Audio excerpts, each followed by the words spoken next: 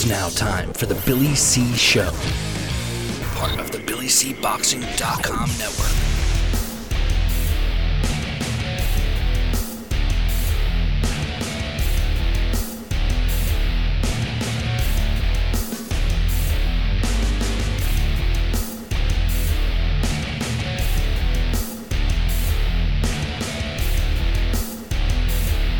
And we're coming to you live from the Billy C. Studios in Lake George, New York. I'm Bill Calogero, and it's time for the Billy C. Show.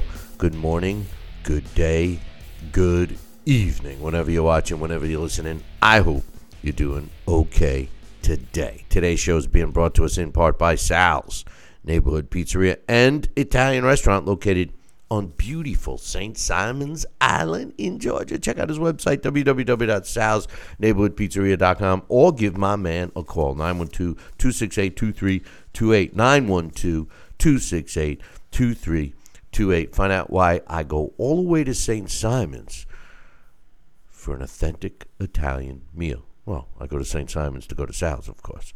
Check out the website. You'll start drooling and you'll make a reservation, salsneighborhoodpizzeria.com. Today's show is also being brought to us in part by our 24-hour, 7-day-a-week boxing channel, Billy C. Boxing.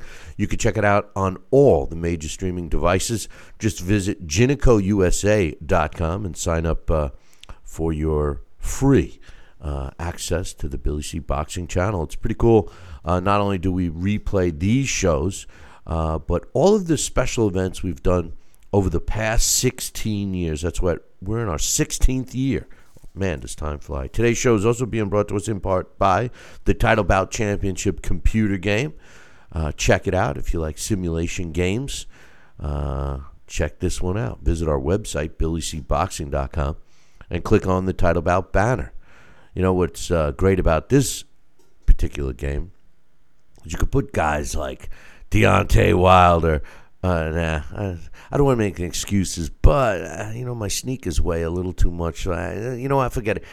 You could put a guy like Tyson Fury up against Mike Tyson, and see how the computer feels that fight would have come out. Download a copy today. Today's show is also being brought to us in part by Southern Gourmet Spice. Kenny Bears, man. It's the best barbecue rub I ever had. And no, wait, because there's more. Because Kenny Bears came out, or I should say Southern Gourmet Spice came out with 2 new spices. They're all-purpose salt and seasoned salt, and they're Cajun blackened spices, which I absolutely love. I hate to say, Kenny, but the Cajun is my new bestest buddy. I put it on everything. And I love it. Get yourself a couple of bottles of each today. Visit gourmetspice.com. Tell them Billy C sent you and demand the Billy C discount. And finally, today's show is being brought to us in part by, you guessed it, my book. Tom Molyneux, From Bondage to Baddest Man on the Planet, is available right now where all good books are sold. You can get a copy of this book right now while you're watching this very show or listening if you're tuned into the radio dial. Just visit barnesandnoble.com or amazon.com. Looking to get a signed copy? Personalized even? Just visit our website. Or better yet, if you want a special deal, just drop me an email, billy@talkinboxing, TALKINBOXING.com. All right, man. Let's get into it. We got a bunch of stuff to talk about. I got a lot of emails to read today, so I'm going to get to those a little bit later. Last night we had an interesting fight. Jesse Vargas fighting Mikey Garcia. It was an entertaining fight. I liked it. At the end of the night, Mikey Garcia improved to 40 wins, 1 loss. His only loss coming to the hands of Errol Spence Jr., with 30 of his wins coming by knockout. Jesse Vargas drops the 3rd fight of his career. He's now 29-3-2 with 11 knockouts. Mikey Garcia, multi-division world champion. Jesse Vargas, 2-time world welterweight champion, and has fought some tough guys. I've had the luxury of seeing Jesse Vargas live a couple of times. An exciting fighter, and last night was no different. I'm watching this fight, and I was saying to myself, in the early rounds, because, I scored the first 4 rounds for Jesse Vargas. I know, Chris Mannix gave one of the early rounds to Garcia, but I didn't. I thought that Jesse Vargas was landing the harder punches, and I thought that I really thought that Mikey Garcia bit off more than he could handle. The size difference to me seemed like it was going to be too much. But lo and behold, in the fifth round, Mikey Garcia drops Jesse Vargas. And I got news for you. He never recovered from that knockdown. He just wasn't the same. And at the end of the night, I scored rounds 5, 6, 7, 8, 9, 10, 11, and 12, all for Mikey Garcia. I ended up with the score of 116-111, including the 10-8 round. The way the judges saw it, well, two of them saw it the same exact way as I did, 116-111. And the third judge had it 114-113, all in favor of Mikey Garcia. Did he prove that he belongs in the welterweight division? I don't know, but a win over Jesse Vargas certainly puts him in the discussion for a big money fight.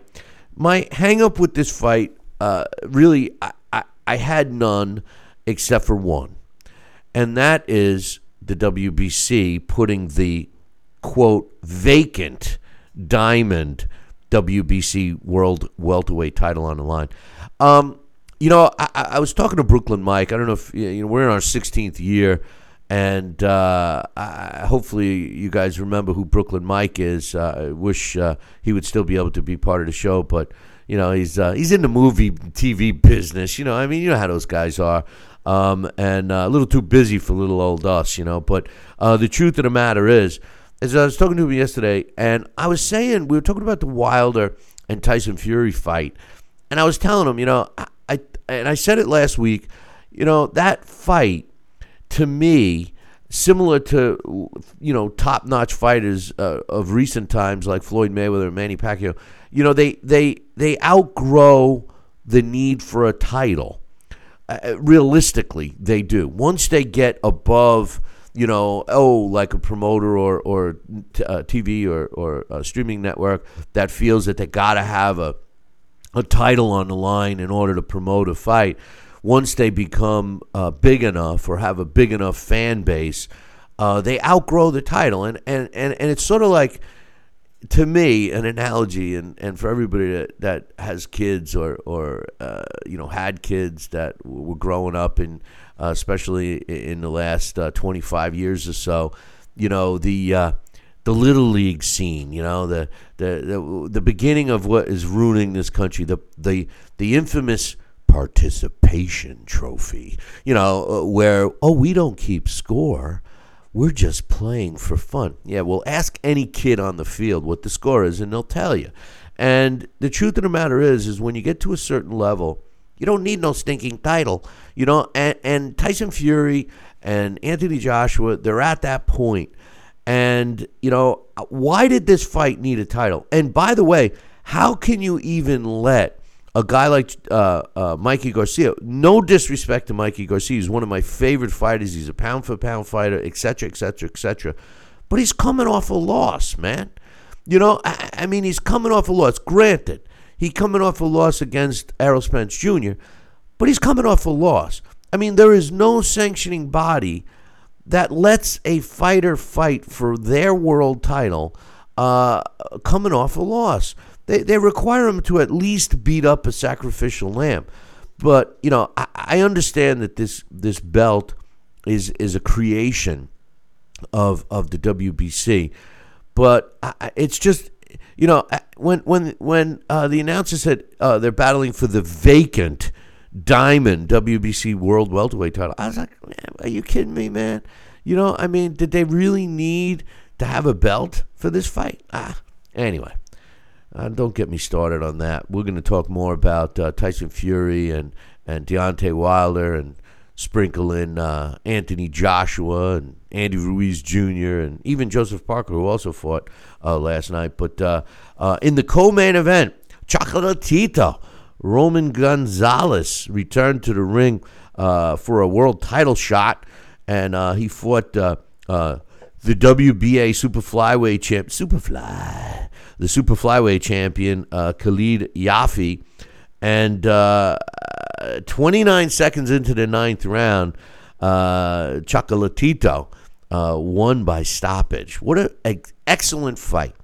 I mean, you talk about Chocolatito, and, he was pound for pound until he ran into Rung Vustavashti and lost those two fights, but did seem to have what he had prior to those two losses. Looked pretty good. I still think he seemingly, he's a modest guy. I don't know how far he wants to push it. Hopefully he doesn't need the money, but he looked superb last night. He's now the new WBA super flyweight champion. And in the other fight that was pretty much one of the main, Julio Cesar Martinez. I mean, who doesn't love this guy? Well, I know Brian Kenny does. Brian Kenny's putting him at the pound-for-pound list already, but my man, Brian Kenny. I'm not going to knock his fellow Levittown, but Julio Cesar Martinez, what an exciting fighter. I couldn't figure out if he actually was employing a game plan in this fight against his opponent, Jay Harris, who, by the way, I got to be honest, I never heard of Jay Harris, but I love the kid. And it was a tough fight. Who can say anything negative about Jay Harris of Britain? I mean, I want to see more of this kid. I want to see more of him. I really do. This guy is something. I also think Martinez is a special kind of fighter. He's only 25 years old. And the 4 fights that I've seen of his, this one was the only one that Julio Cesar Martinez seemed to employ a game plan other than seek and destroy and throw oodles of punches. I do think he was taking a couple of hard shots from Jay Harris, and Harris definitely earned his respect. And he realized that he could win this fight by going the distance. But man, a couple of good fighters to watch. And as a matter of fact, I think that this fight's an early Fight of the Year candidate. You don't necessarily have to see, people get knocked out to have it. This was a huge action-packed fight. And, for the most part, you could make the argument that it was close and the judges could have scored rounds for Jay Harris. I just thought that at the end of each round, Martinez edged out a lot of those close rounds. The way the judges scored it, 118-109, 116-111, and 115-112. 116-111 was the way I scored the fight.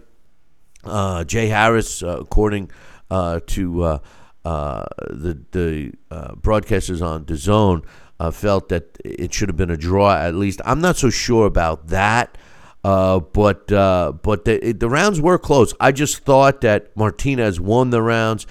He improves to 16-1 with 12 of his knockouts. He also has a no contest the first time he actually won a belt, and then it was deemed a no contest because he hit his opponent while he was down. Another great fight by him. And Jay Harris loses for the first time in his career. He drops to 17-1 with 9 knockouts. How he only has 9 knockouts, I don't know. I'm going to do a little more research on Jay Harris. Loved the kid. Loved both of these guys. Loved both of them.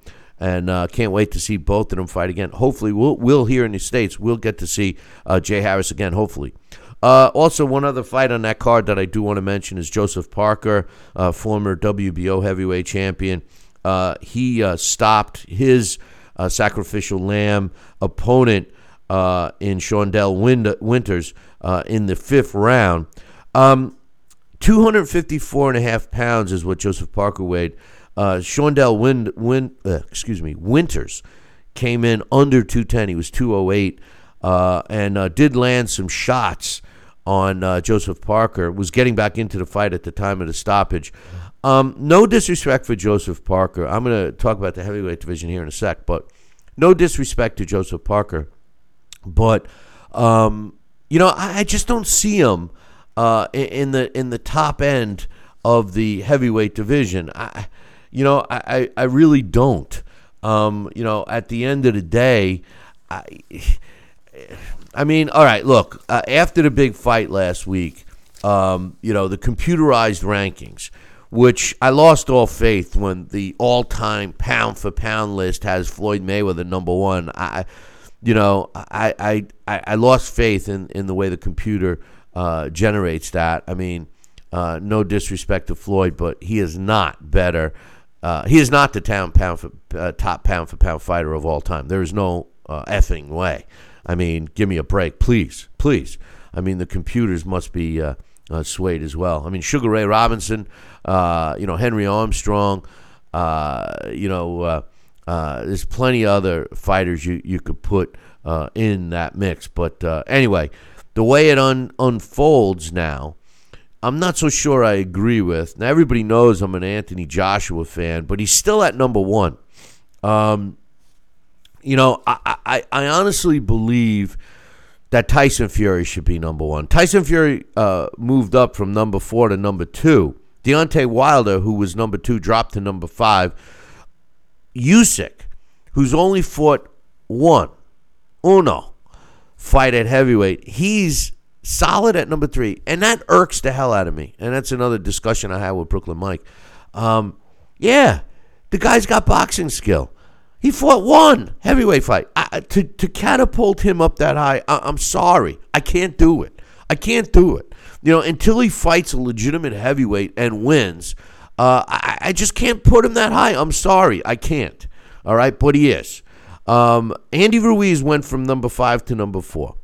Andy Ruiz, the reason Anthony Joshua is number 1 for beating Andy Ruiz. No disrespect to Andy Ruiz, but prior to that, upset of stopping Anthony Joshua, the biggest name on his resume was Joseph Parker. Joseph Parker's down at number 13, at least prior to last night.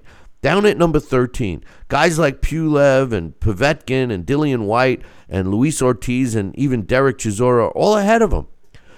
So I don't understand how that unfolds. I just don't. But in any event, it is what it is. So, and speaking of Deontay Wilder and Tyson Fury and Anthony Joshua, well, there's already lines out in Vegas.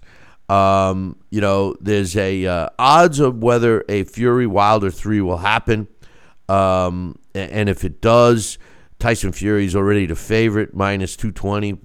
Wilder's 180. Tyson Fury versus Anthony Joshua, there's a line already on that. Fury's a favorite at minus 150. And, Tyson Fury to even fight Anthony Joshua this year in 2020, it's favored to take place, plus 200.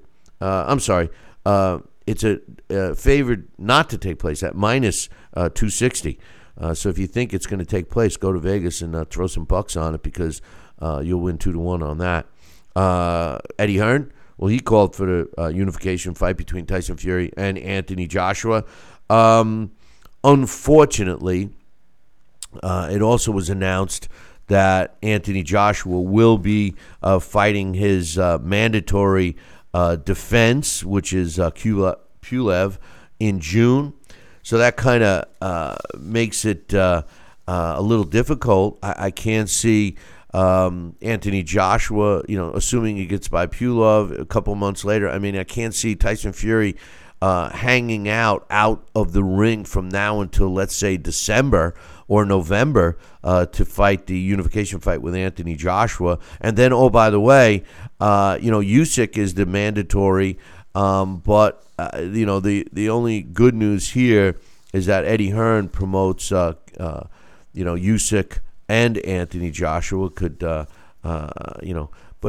my thoughts here. Who needs no stinking title? If I'm Anthony Joshua and Eddie Hearn, I say forget about Pulev. Forget about it. I know Anthony Joshua can make his $20 million fighting Pulev. I got it. But forget about it. They can make $100 million, maybe $150 each by fighting Tyson Fury in England. I mean, that's the fight. That's the money fight. the winner of that fight, regardless of who's got what belt, is going to be regarded as the world heavyweight champion. Every boxing fan out there is going to regard them as the heavyweight champion of the world. There is no question about that in my mind. So why make it wait? This is the problem with the sport of boxing. And again, I had a lengthy conversation with Brooklyn Mike yesterday, and we covered a lot of these topics. And, he says to me, with the fights of yesteryear in the 70s and early 80s, he said, the promoters, would they have made the fights? And I'm like, of course they did. No one hated each other more than Bob Arum and Don King. But when a big fight was to be made, the two of them broke bread together and made the fight happen. Nowadays, it's finally coming around. But Bob Arum's 190 years old. Don King is not in the mix anymore. So you got Golden Boy, who's hanging on to Canelo Alvarez by a thread. You got DAZN, which is a major player, and rightfully so. They've taken over the sport of boxing in terms of broadcasting. And you got the PBC. The PBC is ruining the sport. Their fighters are the frauds. Their fighters are the ones that don't cross over. And don't tell me Andy Ruiz did, because they just signed Andy Ruiz prior to the Anthony Joshua fight. And that fight, I would bet my last nickel that the PBC powers that be felt 100% sure that it was a payday and that they would feed Andy Ruiz to Anthony Joshua. I don't think any of them really believed that Andy Ruiz Jr. had a shot at that fight. And the reason I know this for a fact is look at the rematch. The rematch was non-negotiable.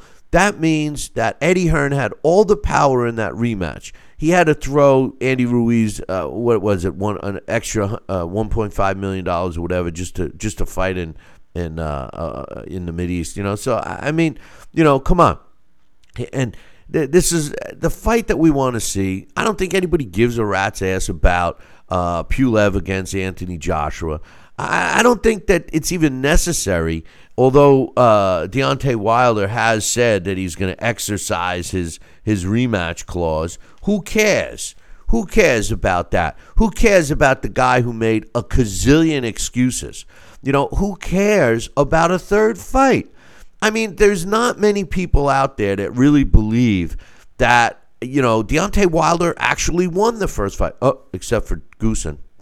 Goosen's the only one that I know of. But everybody else that watched the fight that knows the left hook from a fish hook knew damn well that Tyson Fury won that fight.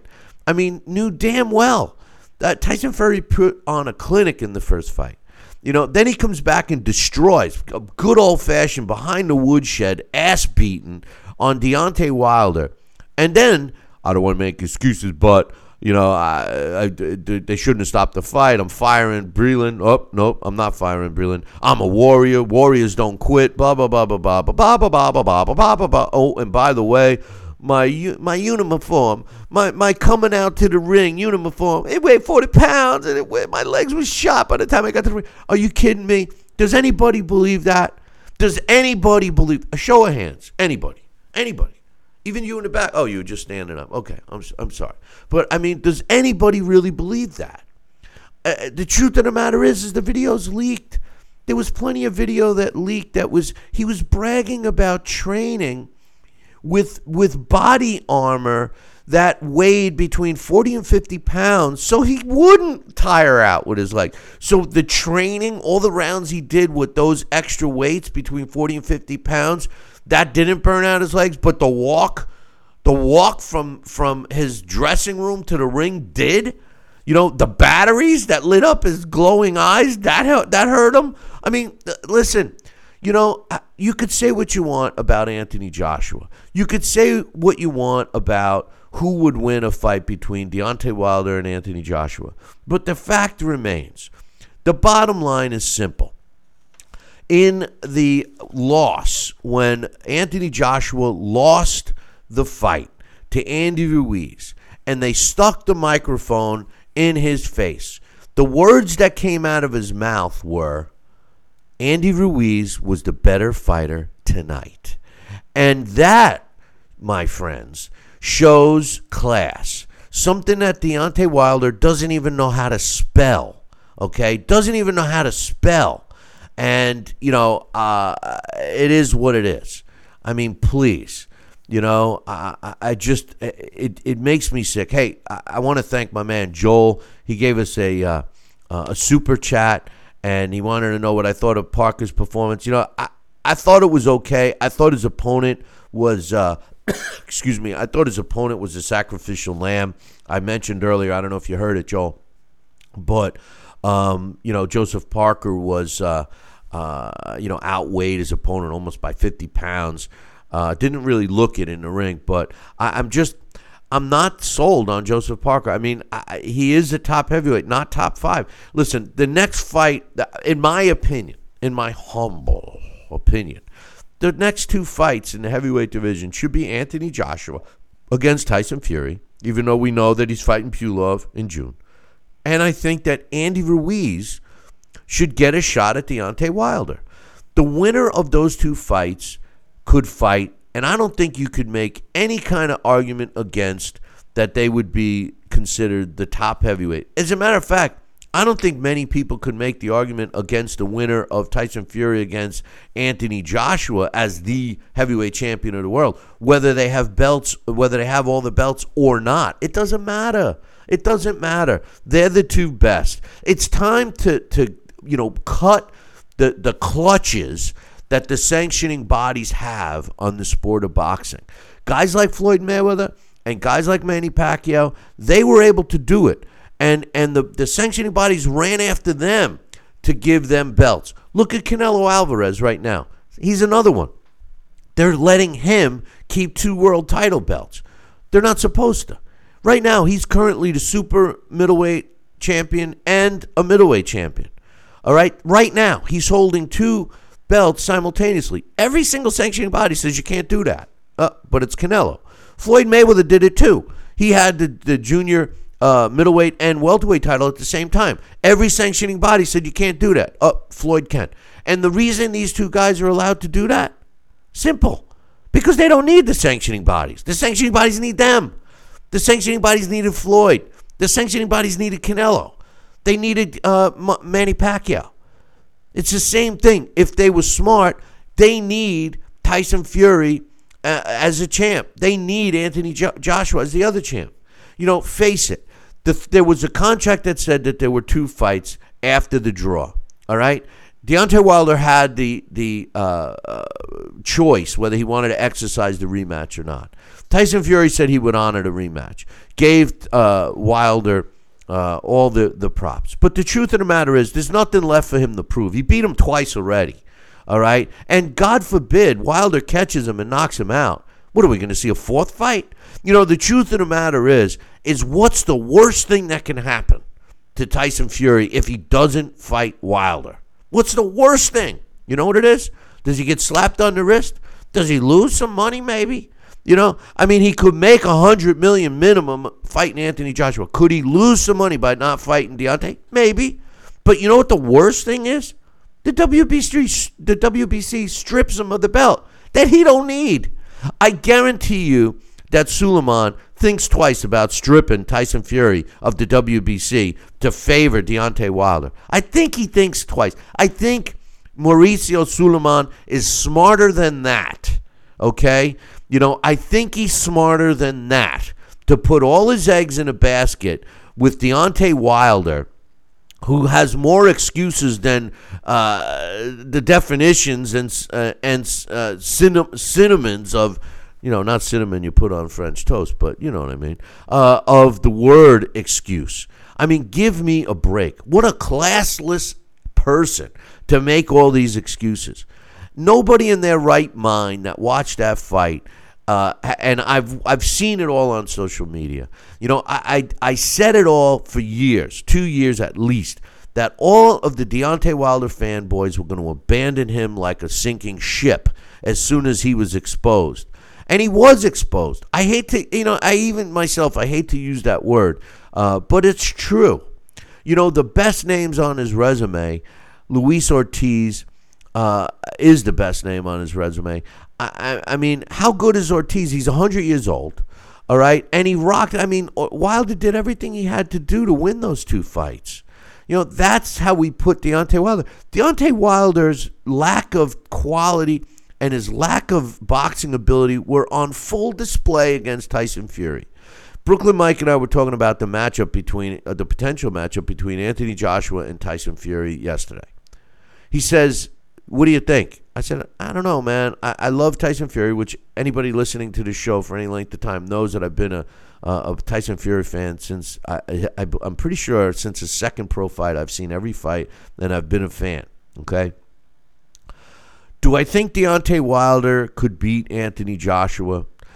I do think that if Anthony Joshua got caught with a bomb from Deontay Wilder, it would be over. But the boxing skill set is so drastically favoring Anthony Joshua that I would put my money on AJ against Deontay. Now, when I put the same fight, the next two opponents together, and I put AJ in there with Tyson Fury, Brooklyn Mike was shocked to hear me say that I thought that Anthony Joshua would beat Tyson Fury. Now, here's the reason why. Tyson Fury is a master boxer. There's no question about it. He proves that every time he goes out. And he had a great game plan for Deontay Wilder. And Deontay Wilder doesn't know anything about boxing except to knock people out with his power right hand. And once he lost that, it was pathetic to watch Deontay still going to that one bag of trick that he had. And Tyson Fury made it look easy. Although Tyson Fury is a master boxer, so is Anthony Joshua. The question will be, could Tyson Fury knock out Anthony Joshua? Could he get in there and do the damage that he did on Deontay Wilder on Anthony Joshua? And I think the answer is no. Anthony Joshua is bigger. He's faster. He's more fluid. I just think that, and he's the knock on Anthony Joshua, in my opinion, obviously his suspect chin, but his defense is not that great. Tyson Fury, great defense. I just think that if Tyson Fury tries to outbox Anthony Joshua, it's going to be a lot more difficult than it was to outbox Deontay Wilder. That's all I'm saying. I'd put my money on Anthony Joshua. I think Anthony Joshua, because of his boxing skill, would end up landing a couple of hard shots that would knock Tyson Fury out. I think Anthony Joshua beats Tyson Fury by knockout. I don't think he beats him by a decision. I think we would see a draw if it went to the scorecards. But that's just my opinion. I want to see Anthony Joshua fight again. And considering Andy Ruiz Jr. Fighting Deontay Wilder, Deontay Wilder's number's up. And what I mean by that is that every fighter that fights him now is going to come right at him. The thing about Deontay Wilder is if you give him the distance, he's going to knock you out. But if you're up in his face, he doesn't have the skill to get in position to hurt you. He just doesn't. And a guy like Andy Ruiz, the one thing I'll say about Andy Ruiz, and the reason why he beat Anthony Joshua, was two reasons. One, Anthony Joshua took the fight lightly, and I could see why, which no fighter should ever take any other fighter lightly. But the truth of the matter is that Andy Ruiz is in your face, throwing a lot of punches. And when Deontay Wilder's on his back foot, we've seen it many times, not just against Tyson Fury, but against Luis Ortiz, even against Artur Spitska before he destroyed him. The truth of the matter is, when he's on his back foot, when you're punching him in the face, he's backpedaling. He don't know what to do because he has no boxing skill. So Andy Ruiz, I think, beats Deontay Wilder. And I think that by beating Deontay Wilder, he deserves another fight against whoever wins between Anthony Joshua and Tyson Fury. Unfortunately, the powers that be let the sanctioning bodies dictate a fight, a lead-up fight, prior to the Tyson Fury Anthony Joshua showdown, which could conceivably create another fight for Tyson Fury. But then again, Tyson Fury's at that point where he has said time and time again that he does not need to do anything anymore. And I kind of agree with him. He doesn't need to prove anything anymore. You know, Tyson Fury has done something. He's got enough money. He proved to everyone he could do it. He could walk away right now, and nothing would ever be blemished. He would have to be in the conversation as an all-time great heavyweight, even though his biggest two wins. I mean, let's call a spade. Tyson Fury's biggest two wins, Deontay Wilder, who we all agree isn't that great of a fighter. He's a one-trick pony. And Klitschko. That's it. Those are his greatest two victories. But they're great enough to have him in the conversation. Klitschko dominated the heavyweight division for a decade. You know, and Deontay Wilder was making noise in the heavyweight division. And Tyson Fury beat them both. And, oh, by the way, sprinkle in some mental issues, some drug issues, some overweight issues, all those things he overcame. So he's in the discussion whether he continues or not. And, you know, knowing a guy like Tyson Fury, he's been on this show several times. You know, he's got all the money he needs. He likes being the center of attention. He could be the center of his attention for the rest of his life. You know, and people will always remember he could go out destroying Deontay Wilder, and that is what it would be etched in every boxing fan's mind, not mine, in their minds forever. So keep that in mind. You know, the truth of the matter is, you know, what does he have to gain or lose? At least with Anthony Joshua, he has, I mean, in England, he would become like a god, okay? And he's got at least $100 million U.S. to also consider by fighting Anthony Joshua in England. You know, I mean, the truth of the matter is he's certainly not going to get all of that by fighting Deontay Wilder. You know, in their fight, that's for sure, in a rematch. And you know, the other thing is my man Brooklyn Mike was telling me that he heard, and I haven't heard this, but he said that he heard that the numbers weren't that great, that the pay-per-view buys for that fight weren't that great. So, you know, it's going to be interesting to see what they came out. He said that they were talking about not being a million buys, which I don't understand. I would have thought for sure that they would have been at least a million buys. He told me he heard somewhere between 750 and 800,000, which surprises me a bit, to be honest with you. But in any event, hey, I keep talking about SouthernGourmetSpice.com and their stuff. Well, you know, you got to check out the two new seasonings they have, the all-purpose seasoning, which is great, and my new favorite, their blackened Cajun seasoning.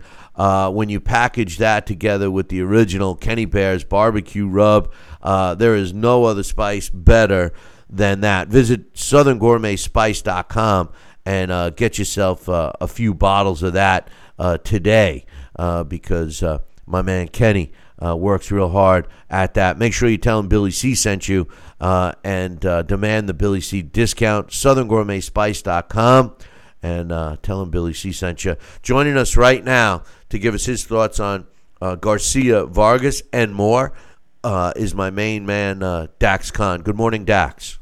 Billy C, we had a few little difficulties there for a second. Yeah, well, hey, that happens. Technology hurts sometimes, you know. Today's March 1st. Can you believe it? I'm serious, man. My gosh. In 30 days, the first okay, you want, now that you got the depression going, you want, in 30 days, the first quarter of the year will be over. So, really? Yeah, right? I mean, how scary is that? I mean, I'm telling you, the earth is spinning quicker. But last night, it was a good card, man. DAZN is clearly, and I know you've been a fan of DAZN since they came out, but they've clearly separated themselves. Another great card. First and foremost, Jesse Vargas and Mikey Garcia. in the beginning of that fight, Dax, I thought Mikey Garcia bit off more than he could chew. Jesse Vargas on my scorecard won the first 4 rounds. What was your thoughts? I mean, Garcia didn't start well. Like you said before, I was starting to wonder maybe size is going to be an issue. Vargas was controlling the distance with his jab, but that in the 5th round when Garcia landed that right to the side of the head that dropped Vargas, that changed things a little bit. It actually looked like Garcia was going to get the stoppage there. I know. I mean, I was saying the same thing. I'm going, well, maybe this 147 dream is a little too much, and Vargas looked sharp until the 5th round knockdown. He wasn't the same after that. No, absolutely not. And I still believe that 147 is too much for Mikey Garcia. And that's no insult to Mikey. And, of course, it's no insult to Jesse Vargas. But Sergio Mora last night, he a few times he said some really smart things to kind of balance out the nonsense that Brian Kenny was saying. But, Mikey Garcia is definitely going to have to be selective. Maybe a Danny Garcia who's more close to Mikey Garcia's size, and Danny Garcia is a top fighter, but, that would be a battle of boxing, or maybe a Yordenis Ugas. But I really don't see Mikey Garcia going out there and beating like a Sean Porter. I know he wants the Pacquiao fight. That would be a great fight, especially at the stage of Manny's career. But, the idea of, you got to give him credit for the balls. But, calling out Errol Spence again. And Brian Kenny asking last night, Sergio, where did Mikey Garcia go wrong in the Errol Spence fight? And all I'm thinking to myself is sign the contract. Yeah, right. I mean, listen, I got to be honest with you. I know we're off topic here for a minute, but I know you're going to disagree with me, so I'm ready for that. But Errol Spence Jr., I don't know if he beats Terrence Crawford. I really don't, Dax. And I know you think very highly of him, but think about it. His 2 biggest wins was Mikey Garcia, who I agree with you, really shouldn't be in the 147-pound, and Kell Brook. I mean, aside from that, I don't think that I don't know. I honestly believe that Terrence Crawford, and I think they're waiting Terrence Crawford out because he's a little older, and that's the fight. If Errol Spence, after he gets healthy again, if he doesn't fight a Terrence Crawford, and all these guys calling out Manny Pacquiao, there's only one fight for Manny Pacquiao, and that's a second fight with Floyd, because it's even. Other than that, Manny Pacquiao proved everything he needed to prove by beating Keith Thurman. Well, Manny Pacquiao had proved everything he needed to prove before then. There's nothing for Manny Pacquiao to prove. You take every guy, and it may sound, some people may sound like extreme, but if you've been following Manny Pacquiao's whole career, and you take all these guys in the welterweight division right now, and you add all of and that includes Errol Spence, and that includes Terrence Crawford, you put all their credentials together, and they still haven't accomplished what Manny Pacquiao did in his career. So, Manny Pacquiao is just right now, that would be a feather in the cap, strictly because of the win over Keith Thurman. It's still a viable Manny Pacquiao.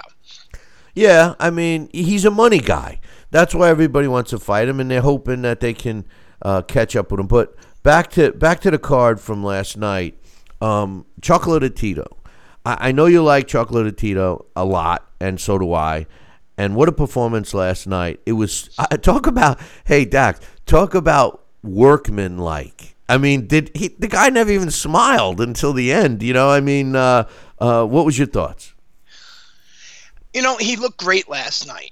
Make no mistake. And Khalid Yafai is a good fighter, and he wasn't just a belt holder, he was a champion with defenses behind him. And there's not just one defense either, so that definitely makes a difference on what type of guy that, with so many belt holders out there, there's a difference between a belt holder and an established champion, which Yafai was, and not to mention, an Olympic medalist. But, since 2018, Roman Gonzalez, I think he's only fought about 6 rounds. He had a 5th-round stoppage over faded Moises Fuentes, and a 2nd-round stoppage over Domiel Diossos. But who had lost to an 8-2 opponent or a 3-1 opponent or something like that before he faced Roman.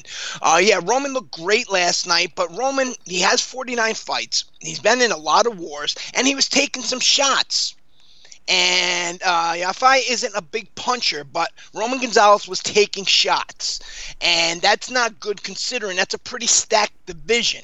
You know, there's guys out in that division that are, at their best, and they're going to be a lot more of a challenge, more of a struggle. Remember, Roman Gonzalez, that was the big talk about when he lost to Rungvisai. Well, maybe, he's been pushing it too far, 115 pounds. He just doesn't have the power that he had in the lower weights, which is right, which, I agree with absolutely. But the other champions and the other top names in this division do have that 115-pound power. I'd like to see him face a guy like an Andrew Maloney or something like that, a guy who can box, a guy who has a chin, a guy who has 115-pound power, but Roman Gonzalez can actually outbox him if he decides to.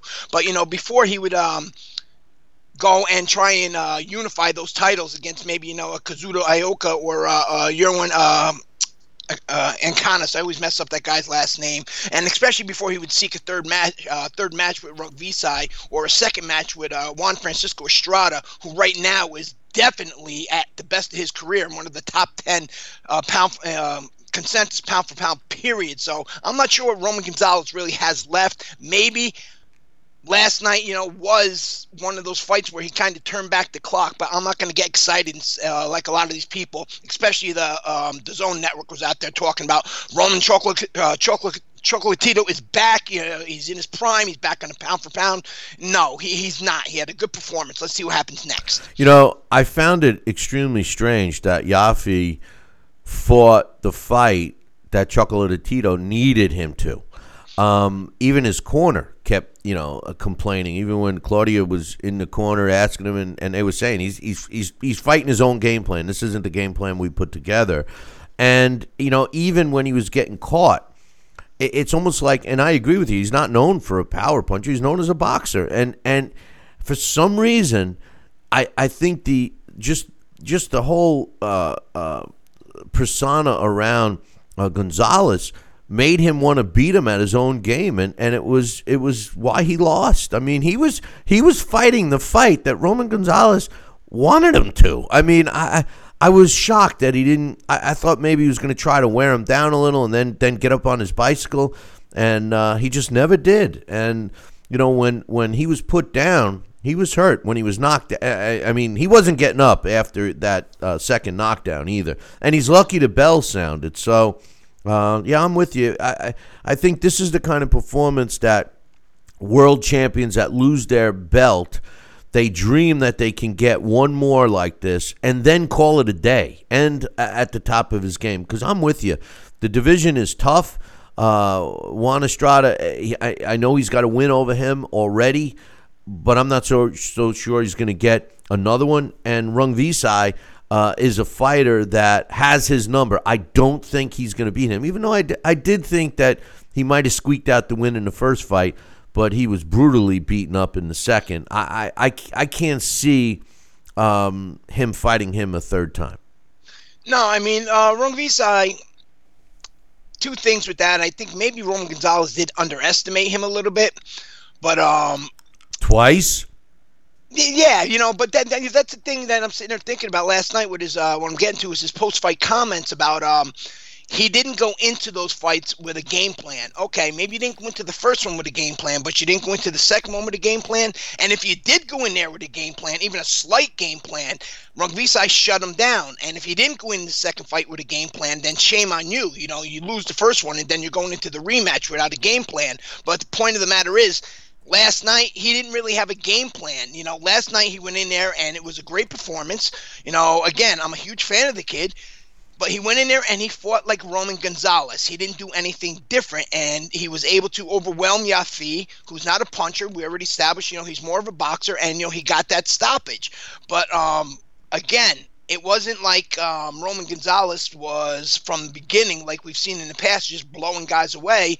And even before the Rungvisai fight, let's be honest, it showed that, he was kind of losing a little bit of steam to him. We've seen that inside his fight with Carlos Cudras. We've seen, how much he struggled in that fight. So, Roman Gonzalez, There's nothing you can say bad about the kid, especially when he was at the top of his game. The sport loved him. Everybody, including Floyd Mayweather Jr., agreed he was pound for pound the best fighter in the sport. But at that division, Bill, we know longevity is short because the guys fight so much, and all the guys in those lower divisions take a lot of punishment. It's just Roman Gonzalez, 115 pounds, just pushing the envelope a little bit too far. Maybe a little bit kind of like Mikey Garcia, but except at welterweight. Except Roman Gonzalez has a little more success because the talent pool isn't quite as big. How about Julio Cesar Martinez? What a fight that was! I mean, I loved it. There's nothing more I can say about it. And I got to be honest, Dax. I never heard of Jay Harris, but I want to see more of him too. What was your thoughts of that fight? Yeah, I mean, Martinez is an exciting fighter. It wasn't really until I say maybe about a year or so ago did anybody hear of Julio Cesar Martinez in the United States. And that's when he scored that 5th-round stoppage over Andrew Selby in Mexico. Selby, like Harris, is from the UK. And then we had the Charlie Edwards fight, another British fighter. I believe... I forget how that first fight ended. I think it was like a DQ because of Martinez hit him while down. Then he changed it to a no contest. He faces Christopher Rosales and gets the belt. And Rosales had lost to Edwards as well. So, Martinez is an exciting fighter, but not to sound like a broken record, we're kind of like Roman Gonzalez when I was watching it last night. Said, this kid, before he goes and he unifies or steps up, he's going to have to tighten up his defense a little bit because the other champions in this division, like Dalakian or Methane or Tanaka, for example, they're all strong fighters who can punch, and you're not going to be able to go in there and overwhelm these guys. I was surprised to see his game plan. He is a Energizer Bunny type of a fighter. He comes right at you and just throws all kinds of punches. His 2 title shots, the one he won, the other one he got disqualified with the no contest, were brutal affairs where he just threw tons and tons of punches and literally beat the snot out of his opponents. This fight, he seemed to just be more patient.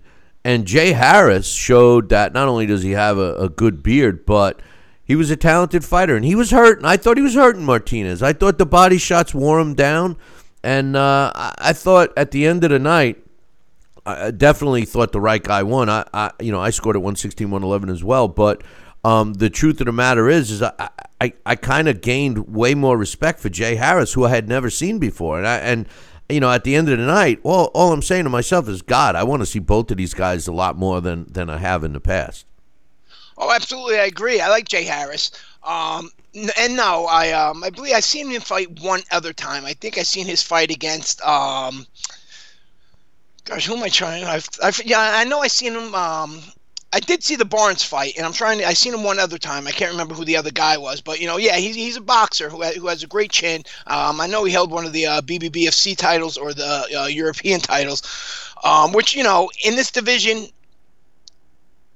In this weight class, you need to be really truly rounded, and even if you're not a puncher, you need to be able to be durable and to box, which is what Jay Harris, he could box, and he showed he was durable. And Julio Cesar Martinez, maybe because he is talking about moving up soon, maybe this was more or less his style change and trying to box a little more was him knowing, or his team knowing that Harris isn't going to knock you out. He's not a big puncher, so let's go in there and try and work on something for when we step it up to that next level. Yeah, well, I want to see both of them some more. And another fight I just wanted to get your thoughts on was Joseph Parker. As we're talking about the heavyweight division and the landscape and the excitement in the division, and Joseph Parker was one of the major players for a while, I just don't see him fitting in anymore. I mean, yes, he did. Don't get me wrong. He fits in, but not in the top echelon. I think he needs to get a couple other wins under his belt. Like, for example, last night, yes, he stopped Shondell Winters like he should have, but he outweighed the guy almost 50 pounds, and he didn't look spectacular. Yes, he won by a knockout. Yes, the fight was stopped. But Shondell Williams, I mean, he's calling out Chisora. And I do think that that's a good test for him because I don't, really see him beating any of the other top guys. a few years ago, we were talking a total different story. I know. Joseph Parker as, the undefeated guy. We're saying to ourselves, he's going to be, a major player. But, of course, we were under the assumption that Joseph Parker was going to improve. And Joseph Parker, in terms of his abilities, he seemed to, cap out. And Joseph Parker as well is kind of inconsistent with his performances. One fight he looks great, and another fight, he looks less than average. And in this division, we already know who the top names are. You mentioned Derek Chisora. What we've never seen Joseph Parker in, we've seen a little bit against Dillian White, but we've never seen Joseph Parker in a drag-out war, and that's what Derek Chisora is all about. And I just really don't know if Joseph Parker is going to be able to stand in there and trade with a Derek Chisora. We've never seen Joseph Parker trade, and Chisora is one of those guys, either you're going out on your back or I'm going out on my back. So I don't really know. I mean, on paper, it's a good fight, but I'm not really sure if that's a fight that Joseph Parker wins. Dillian White seems to be the guy that everybody's avoiding. I don't know if you caught it this morning when we first went on air, but they shook up the current computerized top heavyweights. Anthony Joshua is still at number 1, which everybody knows I love AJ, but I kind of believe Tyson Fury should be number 1. He's moved up to number 2. Usyk is number 3. Ruiz is number 4. And Deontay Wilder went from number 2 to number 5. And then Dillian White is at number 6. What's your thoughts with the computer still making Anthony Joshua number 1? Well, the computer, remember that it only does and only spits out what it's programmed to and how it's programmed to come up with those. So the computer, the way they rank these guys, is supposed to be unbiased, and it's supposed to be according to that point system. And Anthony Joshua, I guess you can say he has the most points, depending on how you look at it from an unobjective view. So the computer, I don't put much stock into it. It used to be fair, but nowadays what we're seeing is whoever the big seller is all of a sudden gets these points. You get guys that have 15 or 20 fights that are ahead of guys that have like 70 fights and 20 title defenses under them. Yeah, well, it's supposed to be based on the level of opposition and their level of opposition. Yes, I know, but it's not always like that is my point. It's not always like that. You can't have a guy with, let's say, 20 fights, and he's going to have, even if he's a 2-division champion and he's had 4 title defenses and he's beaten 3 champions, and then all of a sudden you have him above a guy like, hypothetically, let's say like a Sugar Ray Leonard. Why? Because Sugar Ray's not active right now. That's why, you see that trend when you check on those computer rankings a lot. But I think that Tyson Fury deserves that top spot. Simply for the fact that Tyson Fury, with his win over Vladimir Klitschko at the stage of Vladimir Klitschko's career, the draw and the win over Deontay Wilder, the wins over Otto Wallin, the Chisora, Steve Cunningham, and so on and so forth. They're all good guys, and all at still at a very viable level of their career when Tyson Fury beat them. But maybe, because of those titles, as much as you hate to say it and hate to believe it, because of those titles, Anthony Joshua gets put into that spot because before the rematch, Andy Ruiz was in that spot. No, listen, say no more about garbage in, garbage out with the data, because the all-time great pound for pound, the computer spits out Floyd Mayweather over Sugar Ray Robinson, and I think that's enough said. But I got 2 more questions for you. One is, speaking of Tyson Fury and Deontay Wilder, between last week's post-fight show and this week, a lot has come out with Wilder and his, plethora of excuses. But I think the number one, and also his fan base has totally turned on him. But a couple of things have come out that really social media is jumping all over. And you know me, I'm not a big social media guy, especially not like you, but I have seen this stuff. The first one, obviously, was him making the excuse that his costume made his leg shot, And then it's been, passed around that he was training in a 40 to 50-pound weight suit to strengthen his legs. So, obviously all that was BS. And then for him to come out and say that he's a warrior, that he'll be back like all warriors, blah, blah, blah, blah, blah. I mean, the guy is showing that he really doesn't have class. He was in a position to turn around and just say Tyson Fury was the better man tonight, and nobody says boo. But instead, every word that comes out of his mouth, they're jumping all over him. What's your thoughts on the plethora of excuses that have come out of Deontay Wilder's mouth in 1 week's time? Well, they just keep getting better and better. I mean, it's almost become like an ongoing show that you watch on TV, a series or something. You just turn on the computer to see what he happens to say next. But fans and people who don't know the sport, and I'm not talking about people that work for a sanctioning body or anything like that. I'm talking about people that just watch it on TV sometimes, and they make a lot of comments. And I'm listening last week to this group of guys talking about that costume.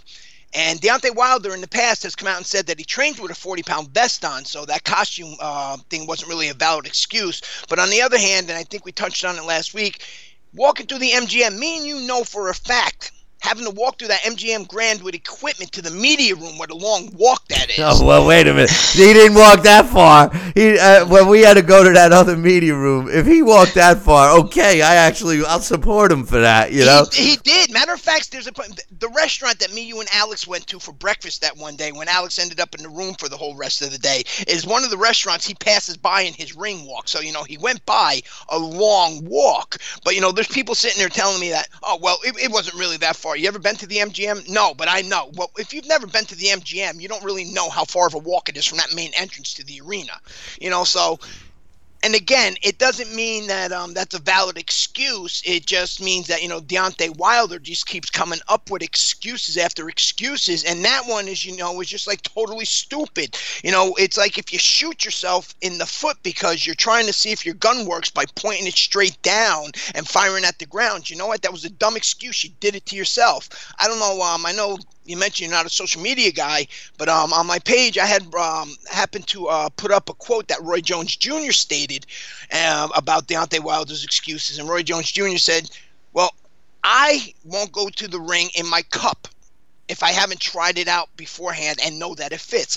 I won't go to the ring in a pair of trunks unless I know those trunks fit. I won't do it in a pair of shoes unless I tried those shoes on before. And in my career, there were times that I went and played basketball the day I defended the title wearing a weighted vest. So if your legs can't handle 40 pounds, then you shouldn't be a professional fighter. Well, he pretty much shut down everything Deontay Wilder had to say. Well, the other thing is Deontay Wilder weighed 231 pounds. It was the heaviest he'd ever weighed. So, listen, Deontay Wilder had a great opportunity to show some class and give Tyson Fury the credit that he deserved, and he did not. He acted just like the perception of the type of person he is. I got to kill somebody in the ring. It's gone. It's gone. Deontay Wilder may never win a fight again when he fights against legit opposition. If they feed him an opponent like Joseph Parker got last night, yeah, he'll win. But you give him one of those top 5 guys, forget about it. He's not beating Dillian White. He's not beating Andy. Listen, I want to see Andy Ruiz fight him because Andy Ruiz will beat the snot out of him just like Tyson Fury did. My last question for you is it's going to be, you're not going to be shocked, but Sergey Kovalev got popped for DWI recently. He's going to be going to court for that. He still hasn't finished his battle for punching some woman in the face. What's going on with Kovalev? I mean, is it the alcohol? Is it? Is this guy going to be back in the ring? I mean, what do you think of Sergey Kovalev having trouble like these kinds of issues, DWIs and assault, etc.? Well, I'm glad you brought that up because right after talking about Deontay Wilder, because. And I'm not suggesting that Deontay Wilder is going to go down the same path, but Sergey Kovalev, is a guy who, again, not too long ago was the top of the sport. He was the talk. Everybody just could not wait for a Sergey Kovalev fight because we were going to get that knockout. But on the other hand, too, Sergey Kovalev, his mind started to believe his own press clippings. And with the losses to Ward, Sergey Kovalev just mentally wasn't able to recover. And he just seems to be that type of guy where his psyche is just that fragile. He's just not going to be able to recover from it. And I just see him just continuously to go downhill. Now, of course, there's always a chance that these should just be coincidental, that, these just keep happening like this. I'm not going to, say either way, but Sergey Kovalev is not going in a good direction, especially because we know he drinks. The problems with a woman, not only the one he punched, but he's had the problems with the groping a woman. Other than that, I know there's been some other isolated incidents in public where he's had arguments or fights with people. So Sergey Kovalev is not going a good path. Maybe Kovalev should go back to Russia with his family and away from the United States and give himself a little bit of a break. But this Sergey Kovalev, I don't see him, ever going back to the top. I truly believe Sergey Kovalev, after 3 knockout losses, his mindset is just totally done. And just before we go, I just want to comment on one last thing about Tyson Fury when I listened to you talk about Fury and AJ. Go ahead. It's just Tyson Fury, the best thing was him teaming back up with Kronk. Tyson Fury, now that he's with Kronk and he's incorporated that famous Kronk style for heavyweights that Emmanuel Stewart taught Vladimir Klitschko and he taught Lennox Lewis. Now that Tyson Fury has incorporated that to work on his inside game, learns how to, use his size, smother guys, use his weight, push guys around, and now that he shows when he wants to, he could be the aggressive fighter and seek those knockouts, added on with his boxing ability. I just think Tyson Fury is the most complete fighter, and maybe AJ, he might have a better resume. Anthony Joshua may punch harder, but I would see happening to Anthony Joshua exactly what happened to Deontay Wilder. I don't think right now at this point in time that anybody in that division will come close to beating Tyson Fury. And Anthony Joshua will not knock Tyson Fury out. If those punches Deontay Wilder landed on Tyson Fury didn't knock him out, Anthony Joshua's not knocking him out. Anthony Joshua is a hard thudding puncher. He's not a bone shattering knockout puncher like Deontay Wilder. And Tyson Fury isn't going to get caught by Anthony Joshua. Well, when that fight happens, I'll collect another dinner. I got Sal owing me one, and I'll collect one from you too, because Wilder wasn't able. The smothering style, which I agree with everything you said about Tyson Fury, prevented Deontay Wilder from landing any kind of power. He didn't land any power shots really on Tyson Fury in the second fight, but that's because he has no boxing ability. AJ does. So interesting. We'll revisit that when it's signed, sealed, and delivered. But respect your point 100%. So Dax, appreciate your insight, and keep up the good work on the website, and we'll look forward to next week, brother. All right, enjoy your day. All right, man, take it easy.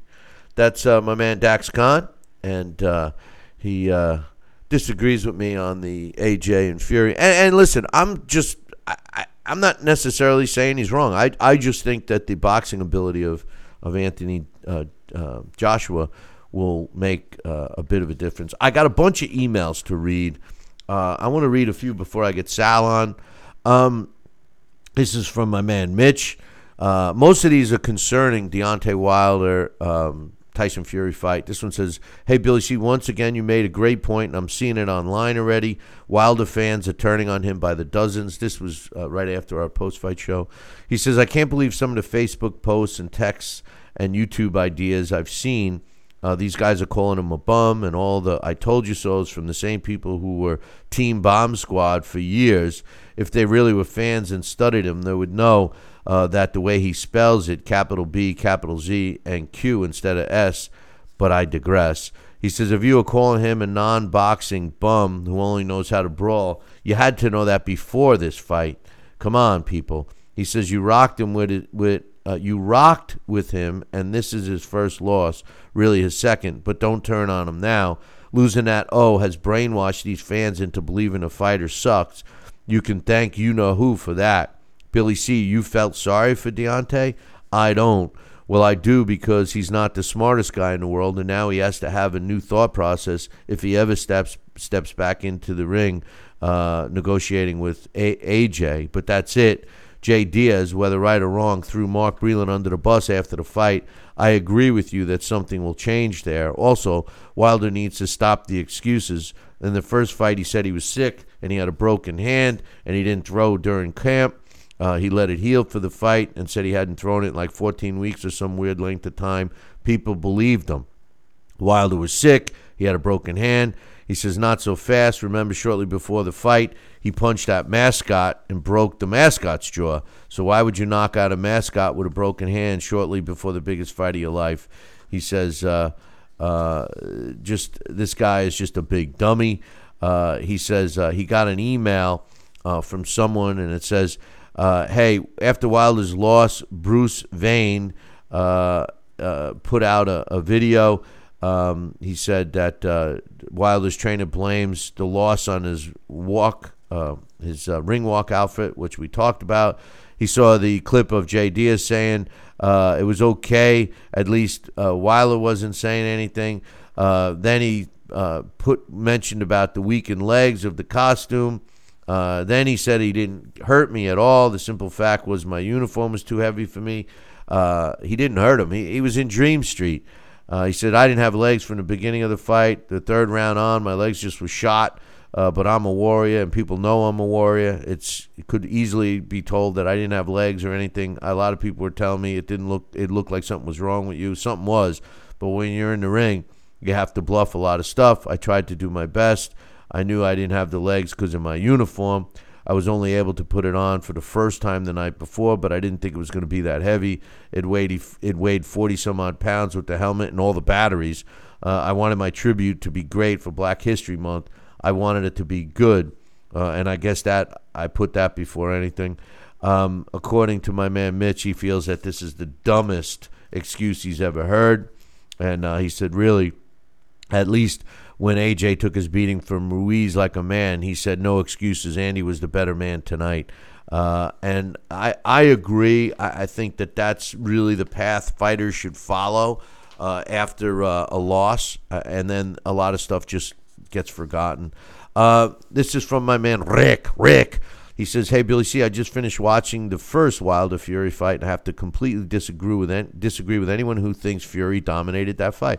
I think Rick was also watching a Miami Dolphin game at the same time, because Fury did dominate that fight. The only reason why it was close on the cards were simply because of the two knockdowns. But anyway, he says Fury was far too inactive for anyone to suggest otherwise. Very similar to his fight with Klitschko. He spent the majority of the round sticking his tongue out, making faces, putting his hand behind his back, etc. For me, that's not enough to take the belt. Of course, Wilder was ineffective for much of that fight also, but he was at least the aggressor.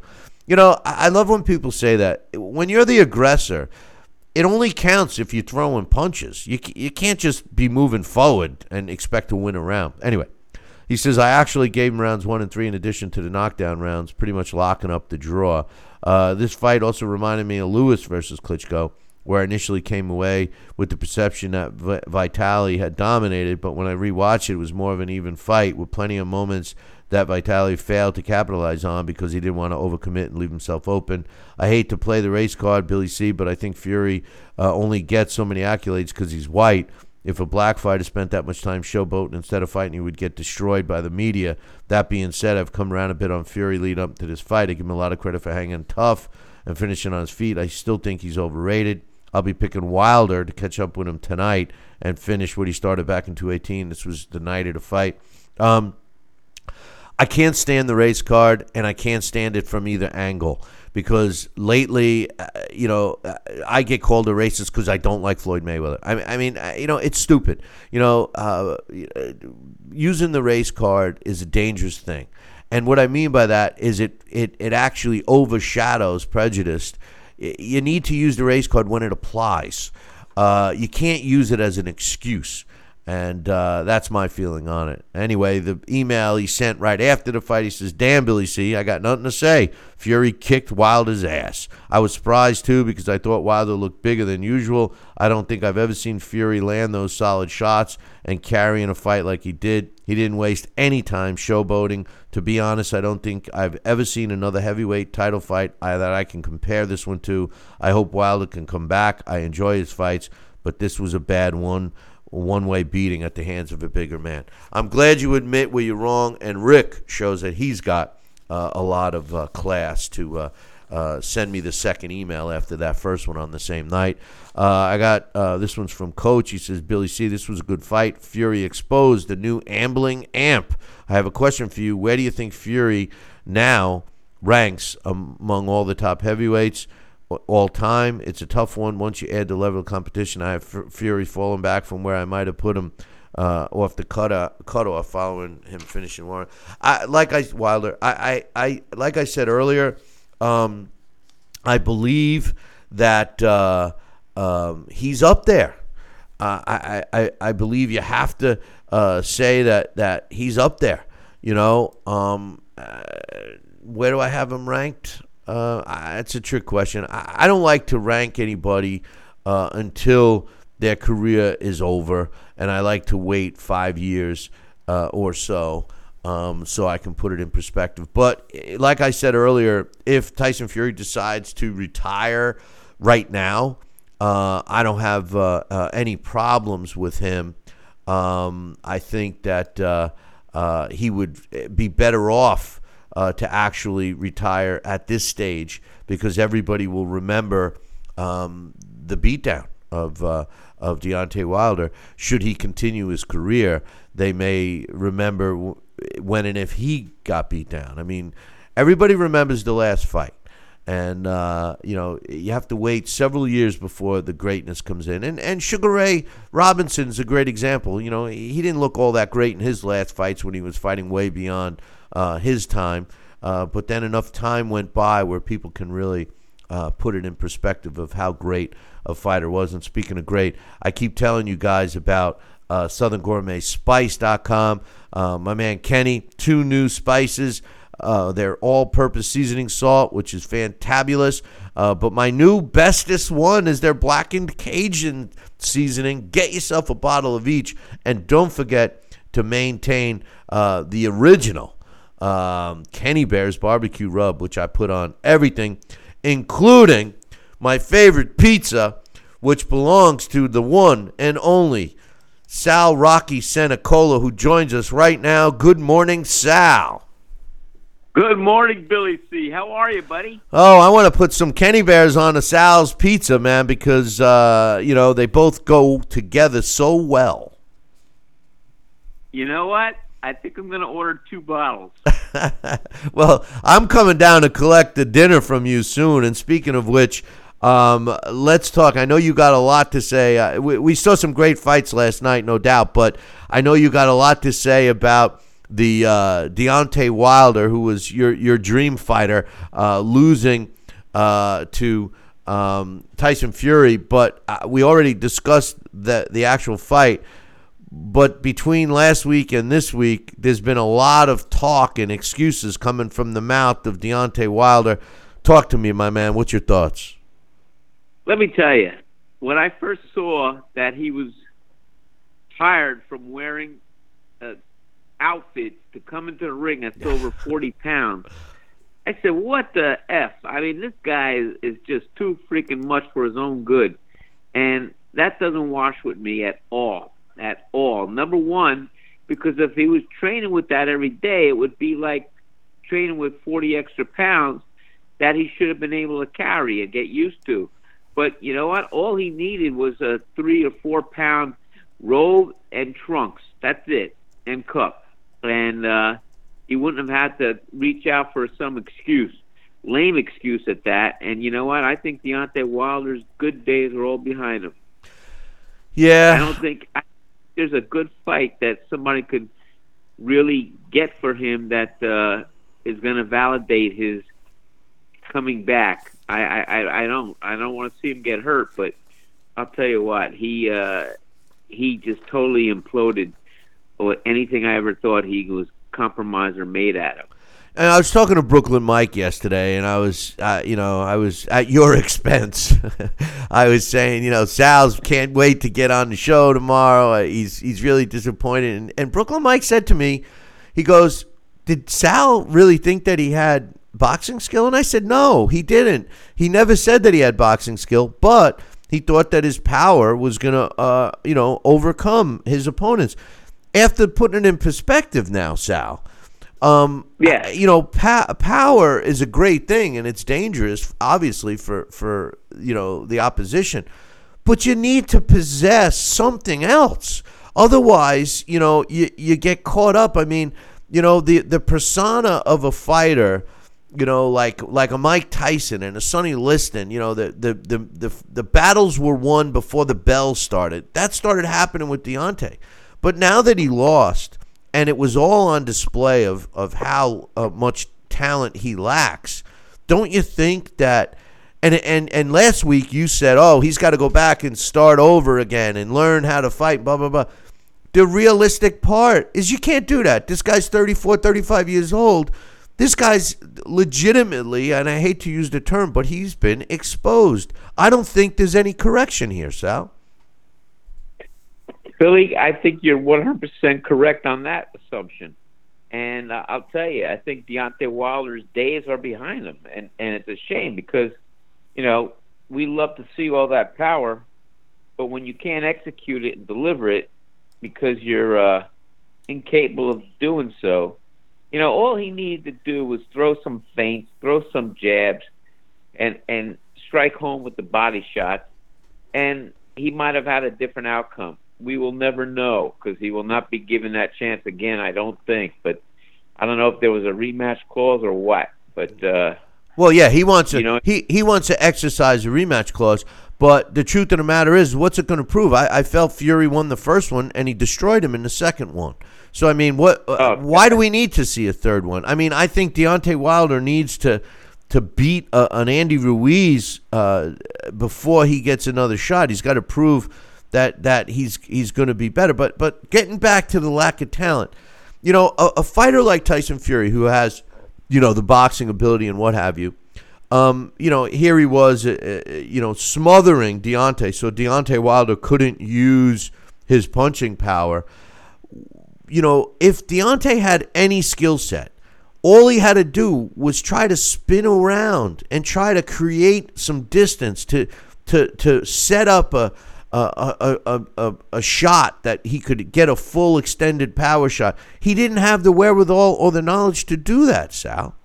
No, he did not. And all he had to do was really put his hands on Tyson's shoulders, push back, and bam with a right hand. That's all he had to do. Step back, get space, and crack. But he didn't even know that. No, he didn't. And, the other thing is that he could have just given Fury credit, saying he was the better man, and he didn't do that. What do you think about that? I mean, you've been in wars. At the end of the day, you got to give your opponent credit, right? Oh yeah, especially if he beat your ass the way he did. Said I underestimated him, and he was the superior fighter tonight, and I was taught a good lesson. That's all he had to say. Give him some props, Yeah. Guy fought a hell of a fight. I know. I don't understand. I don't understand why he didn't do it, because every excuse that came out of his mouth makes him look worse. It just makes it look worse, and he was burying himself deeper and deeper to crawling out, and he can't. I mean, after a devastating loss like that, you give your opponent props and you kind of reevaluate everything. He blamed, his trainer, Mark Breland. You've given Mark Breland many, many accolades, like myself. We know that he knows what he's talking about. He's since, towards the end of the week, changed his mind, says he's not going to fire Breland. I mean, when you're a fighter, to be honest with you, I want guys around me, if I'm fighting, that I know are gonna be looking out for me. It's my job to be the guy who goes in there and be the warrior, but it's their job to protect me from myself. Any trainer that doesn't do that shouldn't be a trainer. They're not the ones No. taking the shots. And Deontay Wilder clearly was out. And I think Teddy Atlas said that Mark Breland saved this kid, because if he would have taken some more shots and more of a beat and gets dropped a couple of more times, whatever, the truth of the matter is he may not have had an opportunity to fight again. That's right. It's so true, Billy. So very true. And you know what? I'd have to say, I don't know if I want to even see him try to get back on the horse, because it could be a worse ending the next time out if he's in with any kind of puncher, which I don't think they'd put him in with right now. No, I don't know who they put him in with. well, they're gonna find some sacrificial lamb that they're gonna give him, David Price or Huey Fury or a guy that they know he can take out, and then they'll say he's back, he's this, he's that, and all his fans will be saying. But the truth of the matter is I look at the heavyweight division right now, the way the computer sees it, Anthony Joshua is still number one, which I disagree with. I think Tyson Fury should be. He's number two. Usyk, which bothers the hell out of me, is at number three. No disrespect to Usyk, but he's fought one. I'll repeat it. One heavyweight fight. For him to be cemented at number three is BS. Number four is Andy Ruiz, and Deontay Wilder, who was at number two before the fight, drops to number five. Dillian White's number six. You take those top six guys, I'm not sure Deontay Wilder can beat any one of them right now. So, he's not going to fight one of those guys next unless he somehow talks himself into Tyson Fury giving him the rematch. But I don't think that proves anything, Sal. I don't think that Tyson Fury needs to fight him. I don't think that even if the WBC strips him of the belt, it doesn't matter. Every boxing fan has to have Tyson Fury as the heavyweight champ alongside of Anthony Joshua. I don't think there's any argument there, with or without belts. No, I agree with you 100%. And those may be the two top standing champions. And, I will say this. I would love to see Deontay Wilder fight Anthony Joshua, just for all sakes being said. I think that that is a mega fight that we missed, timing-wise and things, and now it's just going to have to be a fight that we could possibly endure watching and see what it's going to prove, to see if he at all has any kind of resources left.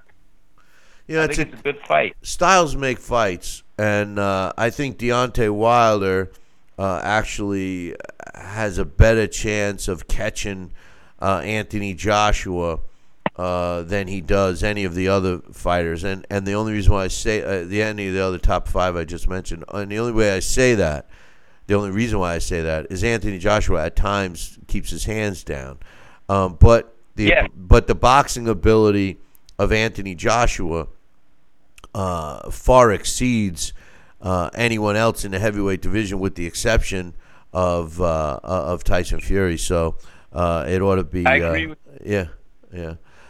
Did you get a chance? Did you get a chance to watch the fights from last night? No, sir, I did not. Unfortunately, I will have to catch him.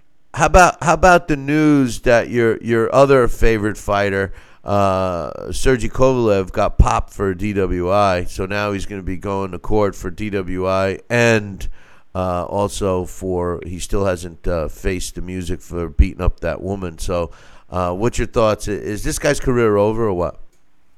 Yeah, I think he's over. I think his best days are well behind him, and he should have chosen a better path to exit out of the stardom status that he was.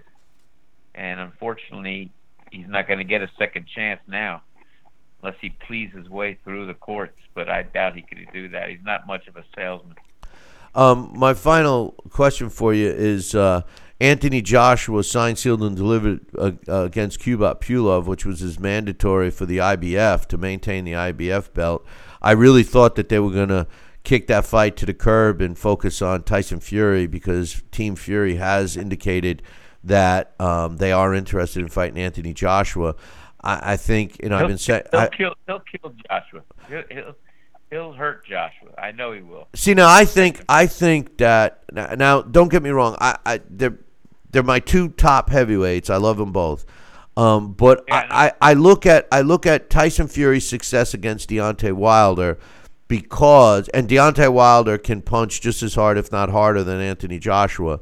But the difference, and Dax agrees with you, the difference is that Anthony Joshua can box.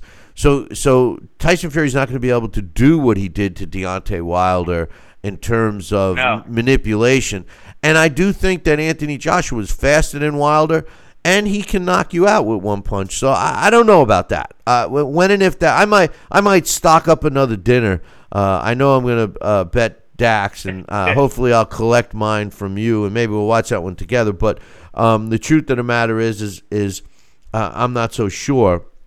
But what I'm getting at is, Anthony Joshua could have kicked the mandatory defense against Pulov to the curb and give up the IBF belt. I don't think it means anything to him. And Tyson Fury could have kicked the third fight with Deontay Wilder to the curb and give up the WBC belt, which I don't think means anything. And they could have made the fight between the two of them sometime in June, July, something like that, in England, where both fighters could make easily $100 million US for that fight. And the winner of that fight, regardless of the belts, would be regarded as the world heavyweight champion. And I think it would have been a powerful statement to the sanctioning bodies, because after all, the sanctioning bodies need the fighters. It's not the other way around, Sal. No, unfortunately, the sanctioning bodies think it's that, but no, the fighters should speak up and say, hey, listen, guys, we're going to fight because we want to fight, and you guys do what you have to do, but we don't really respect you anymore anyway. So, we placate to the fight demand. So I just think that you can get a good round robin in the heavyweight division around Tyson Fury, Deontay Wilder, and of course Anthony Joshua. Well, Deontay Wilder is basically put himself out of the mix. He needs what I think Deontay Wilder needs is a win over a Dillian White or an Andy Ruiz Jr. to get him back in the conversation.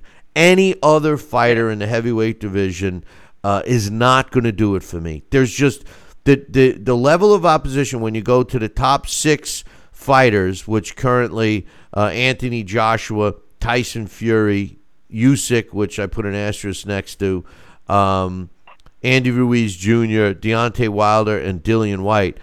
Any of those, a win has to be made for Deontay Wilder to beat any of those guys.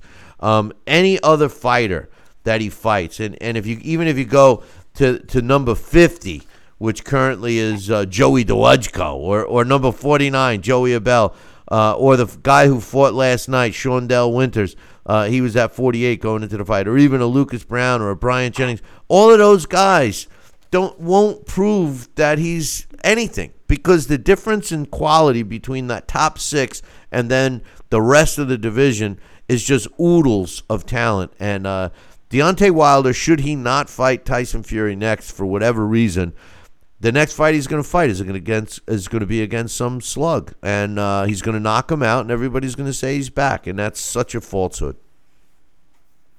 Well, that's the old Buffalo move, and that's going to happen because that's what he needs, a little confidence builder fight, and whether it's short-lived or it holds true, we're going to have to see. But he's got to get back on the horse and in the ring probably sooner than later, if that's going to happen. I agree. Sal, appreciate your insight. Watch those fights. I'll talk to you about them during the week, and we'll look forward to you next weekend, brother. All right, my friend. Thank you, brother. And everyone in Billy C world. I really appreciate having the opportunity to mouth off a little bit, and I thank you so much for your time and patience. You're the only guy I know that mouths off, and you're so nice about it. So I mean, you're a class act, my man. I'll talk to you soon. Thank you. All right, buddy. Thanks. Get down here. I will. It's freezing here. I'll be down sooner than you think. I'll talk to you soon. I hope so. All right. Ciao. Bye-bye. That's my main man, Sal Rocky Sanicola, giving us his thoughts. I want to read a couple of more emails, and I got to get. I'm scheduled to get Emily Harney on the phone. We have this one's from Alex, the other Alex. He says, "Hey Billy C, a lot of fans love to down Charles Martin, but he will beat Anthony Joshua and win back the IBF belt." This guy must be sniffing glue. Charles Martin is trained by Manny Robles currently. Charles is also trained shoulder to shoulder with Ruiz and Robles before the first Ruiz-Joshua fight. Martin's got power, and I think Robles can train a dedicated fighter to beat AJ. Martin is dedicated. Every interview the last couple of months, he's got a singular focus about winning back his IBF belt. I don't know what fans see in AJ after his last two fights. I see no reason why Martin can't beat him. People just dislike Martin because he said I walk around like a god before his blowout loss to AJ, but very few people analyze his skill. He lost to Kauznaki. He came in on short notice and arguably won that fight, and at least deserves to be respected for the effort. I don't know why he gets no respect. He beat Glasgow, who was no bum. Glasgow beat Steve Cunningham and won many world gold medals in the amateurs. Martin won on an injury, but was up on all the scorecards when the fight was stopped. I think with Fury winning the other night, we will see the heavyweight picture look like it did in 2004, where you have many different champions of various skill sets with the belts. Back in 2004, he reminds me that Chris Bird, Layman Brewster, Klitschko, and Ruiz were the champs. He says, I don't see Fury sticking around and being the king of the division like Klitschko did. When the fragmentation happens, get ready to see some more unsavory names like Martin being the heavyweight champ. It's just my 2 cents. Well, Alex, you know I love you, and I love your insight, but you gotta get off the sniffing the glue, man, because Charles Martin, no disrespect to him, and I do respect any fighter that gives his 100% dedication and all to the sport.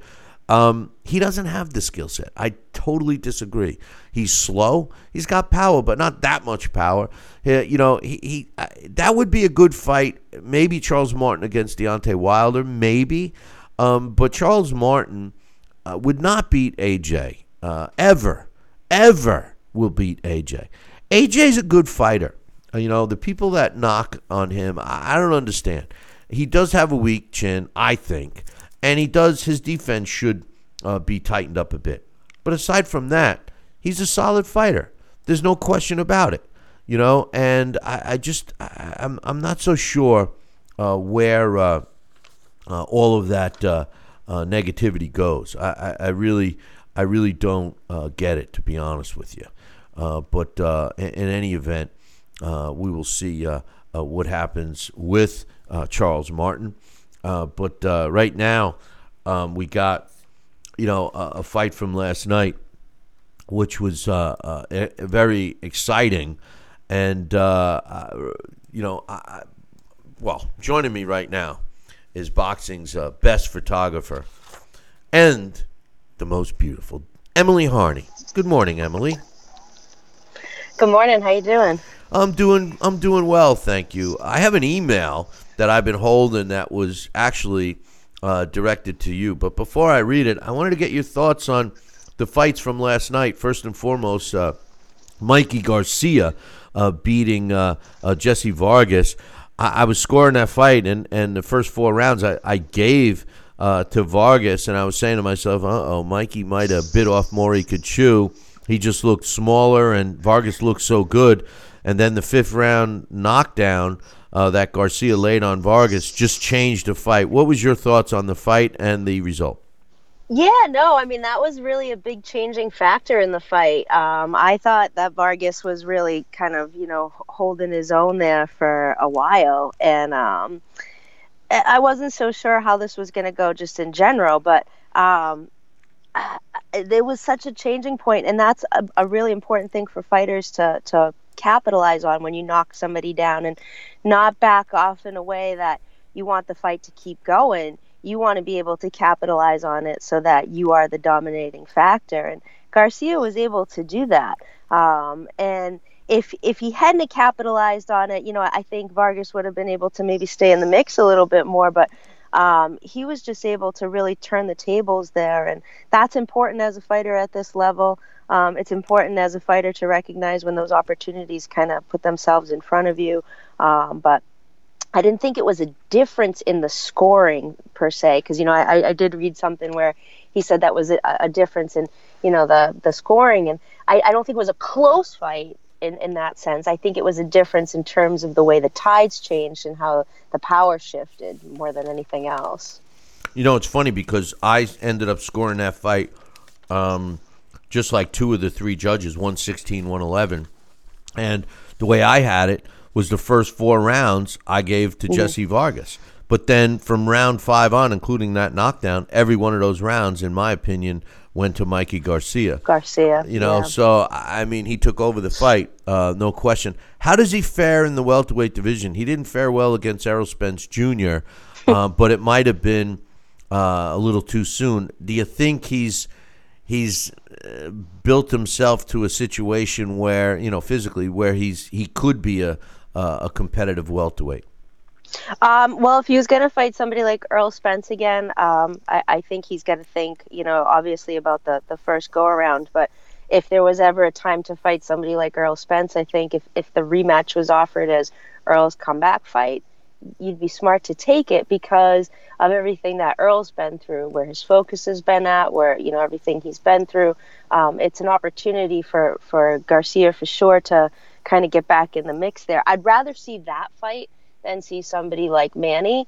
I get that the Pacquiao name is a big name for him, and that's being tossed around, and it's been tossed around for a while, and who doesn't want to have somebody like Manny Pacquiao on their resume? But I think the more exciting, more interesting, more fan-worthy fight is a rematch with Spence. Well, I think that they mentioned Manny because they're all waiting for Manny to age in the ring, and I think the co-main event last night was a similar situation. Chocolatito came in that fight, and Khalid Yafai, was a guy that actually abandoned what he does best. He just felt that he was going to be able to, knock out a battle-worn Roman Gonzalez, and it didn't work out. What was your thoughts of Gonzalez's performance, and should he continue? I kind of have this feeling that he should go out on top right now and stop because, the rest of the fighters in that division are pretty tough, including Estrada, who he had already beaten. I'm not so sure he beats him now. Yeah, I mean, Yafai was, I'm somebody posted last night, I love Yafai, and that was the way I love Chocolatito, and that's the way I was feeling too. I watched Yafai fight up here in Boston, and he's a slick fighter, he's a good fighter, he's a little bit of a dirty fighter, steps on a lot of toes, and I was kind of pleased to see the way things went down last night, but I think you're right. I think if Chocolatito kind of continues to move forward with the guys that are in the top seeds right now, he's going to see a lot of problems. But at the same point, he seems like he's in a place where he needs to get it out of his system. And so I think we no doubt see, the next step for him. And I'm sure the money's going to be there for the next big fight. Hopefully, it goes in his favor. But it's going to be dangerous no matter what, as he moves forward, because those guys that are in those top seeds are younger. They're in a position that I think they have more to give. But last night he had a lot to prove to himself more than anybody else, and he did that. And so I don't think he's going to hang them up unless he, sees the light on that side. I think he's going to probably get at least one more fight into feeling like he's satisfied. He's gone, a year without a fight, and then there was a year before that, and he had been through a whole variety of stuff. So, I mean, nobody knows better than a fighter, when to hang them up, and unfortunately, sometimes it's too late, but I think we see this guy return. See, now that's where I disagree with you, kid. I think that the last person that knows when to say when is the fighter. No, I understand what you're saying, but at the same time, the only person in that head that's really in that head is that fighter, that satisfying feeling of like, one more. I know what I did wrong that time. I know I can capitalize on it. And I get it. It's bad. It isn't. Listen. I agree with you, and that was the fight last night. In other words, like what happens is in any sport, any athlete. They always want that one more shot at a Super Bowl or one more shot at a World Series or a world title in boxing. And the thing is, they learn from what the mistake was that might have had them, collapse or regress, and they want one more chance. Well, it's not that often in our sport that they get that chance and win. Tyson Fury just did it. Chocolatito just did it, and now's the time when you have to say to yourself, okay, do I go out on top? In Tyson Fury's case, if he retired today, everybody will remember the beating he gave Deontay Wilder for the rest of his life and beyond, and unfortunately, I was just even bringing it up about, in my opinion, the greatest fighter of all time, Sugar Ray Robinson. Those last fights of his career were terrible. He was getting beat up by regular fighters, not even journeymen, less than journeymen. And it took years for people to finally put him where he belonged. And that's what I see with a guy like Roman Gonzalez. I mean, he had a career-defining night, so to speak, or at least the emphasis on what his career was like. And he walks away as a champion, knocking his opponent out. I mean, that's hard to do, Em. I agree, but I think in the eyes of where he is and who he fought, he doesn't see that as the top. That there's still somebody else that he can beat that is in a position higher than Yafai. And so, it's like, yeah, you got the Super Bowl, but that there's still another team out there that maybe has a little bit of an edge that you haven't faced yet, that I can do this. Like, let me test it. Let me test the waters. And I just think that Chocolatito still has that want in him. Is it a good want? No, I mean, that's the thing. We have to worry about the longevity of the fighter here and how much punishment they're going to take. But I still think it's something that's within that he might not feel satisfied with. So we do see that next fight. No, I understand. And, I say to myself, well, when he lost to Rung Visai twice, everybody was saying he's finished, he's washed up, he's this, he's that. And he wins last night. And that should be, in my opinion, and unless the guy needs money or whatever, I mean, that's where I thought that, that's where my thought process is coming from. But, anyway, Julio Cesar Martinez. What an exciting kid this is, but I got news for you. I fell in love with Jay Harris. I had never seen him fight before, and this is the guy I want to see more of. What was your thoughts on that fight?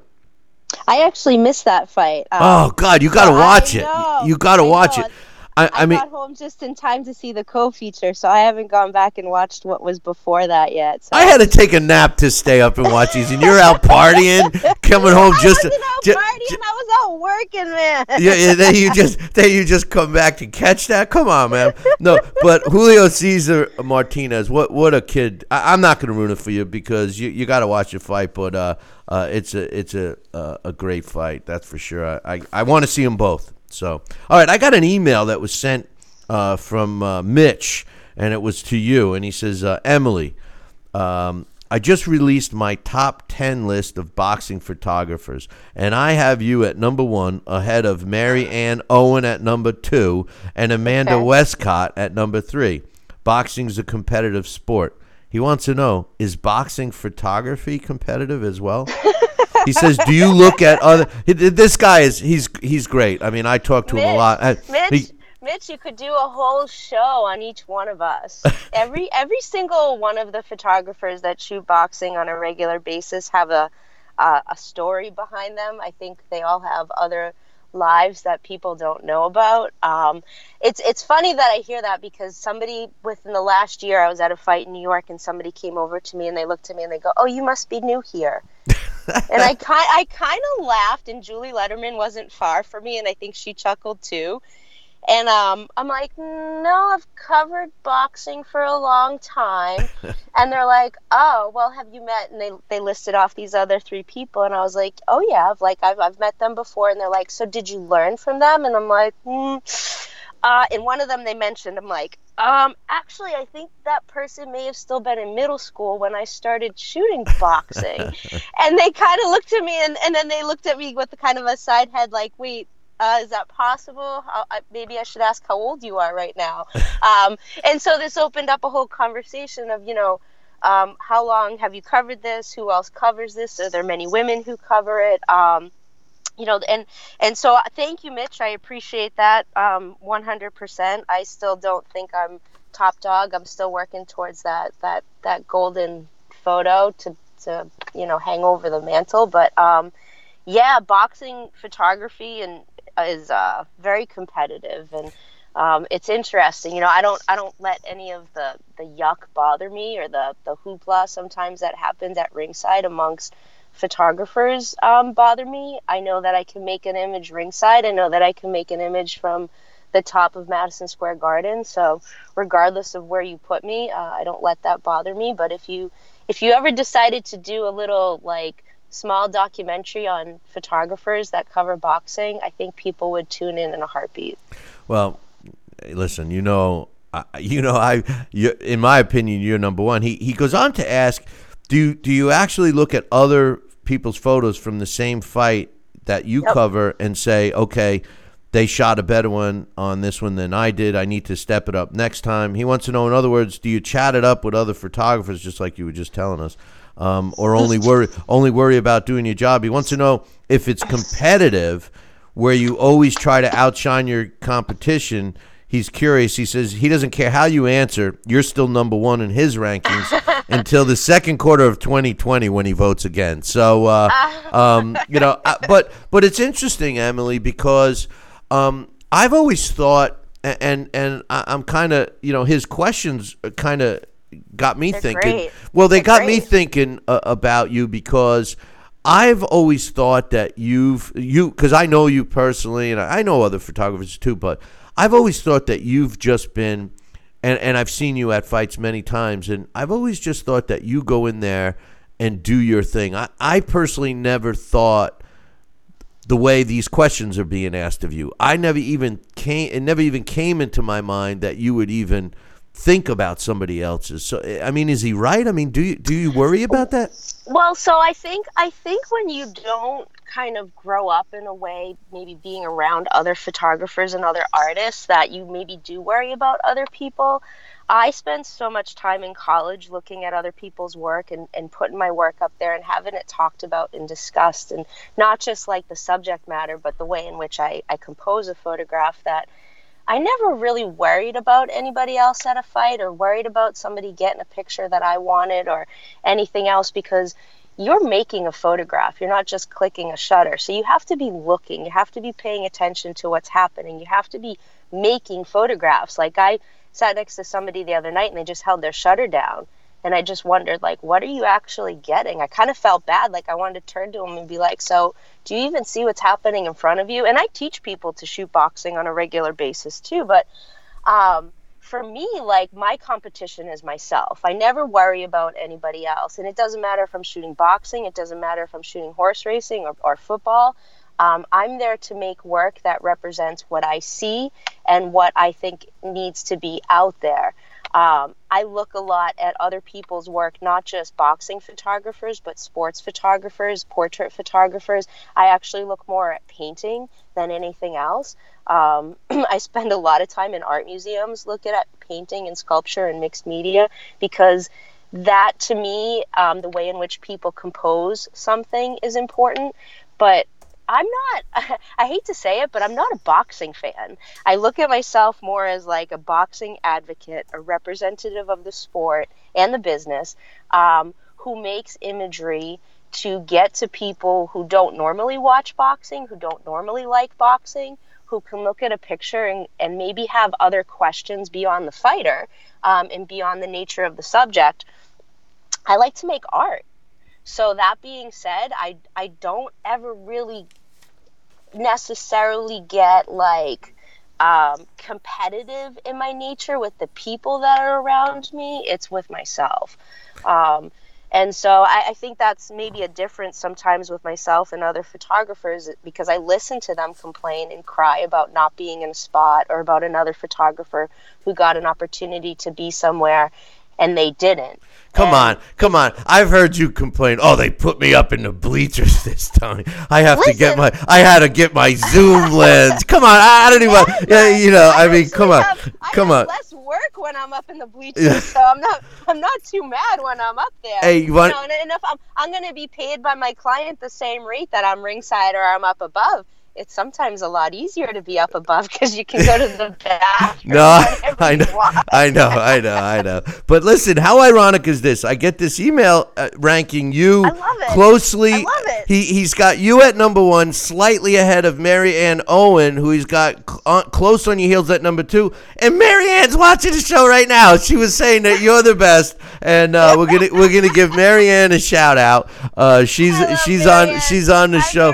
Yeah. So I mean, this is great stuff, you know. So and like Mitch is saying, he does at the end of this month, after the first quarter's over, which already is going to be the end of this month, he's going to vote again. So both of you's got you're neck and neck at number 1 and number 2. So it's going to be interesting to see. But I'm pretty glad that listen, my ultimate goal forever since I left high school was to have my work hang in an art museum. Not to be published, not to be, on a billboard, not to be on HBO, not to be on Showtime, but to be in an art museum. Well, if it's any consolation, I got your work. I have your work hanging in my office / studio. Yeah, every Christmas, every Christmas card I ever got from you that shows your great stuff is on my wall. So I love it. It's great stuff. But Emily, I appreciate your time, and we'll look forward to you next weekend. Thank you very much, and thank you to Mitch for all those questions. That was awesome. This is great, right? All right, man. I'll talk to you soon.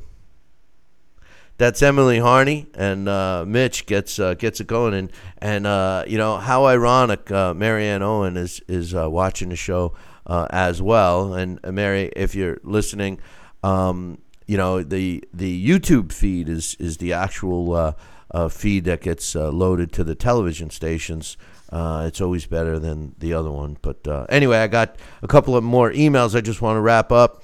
This one's from Jesse. He says, "Hey, Billy C, it was a good win for Fury, but there was too much clinching and laying on the weight on Wilder. This is what happens when you don't know how to box and use other alternatives to land your power punch. Fury versus AJ should be next, and Wilder versus Charles Martin." What are you talking about? Are you talking about Tyson Fury not knowing how to box? I mean... the truth of the matter is the heavyweight division, you could say a lot of stuff, but Tyson Fury arguably is the best boxer in the heavyweight division.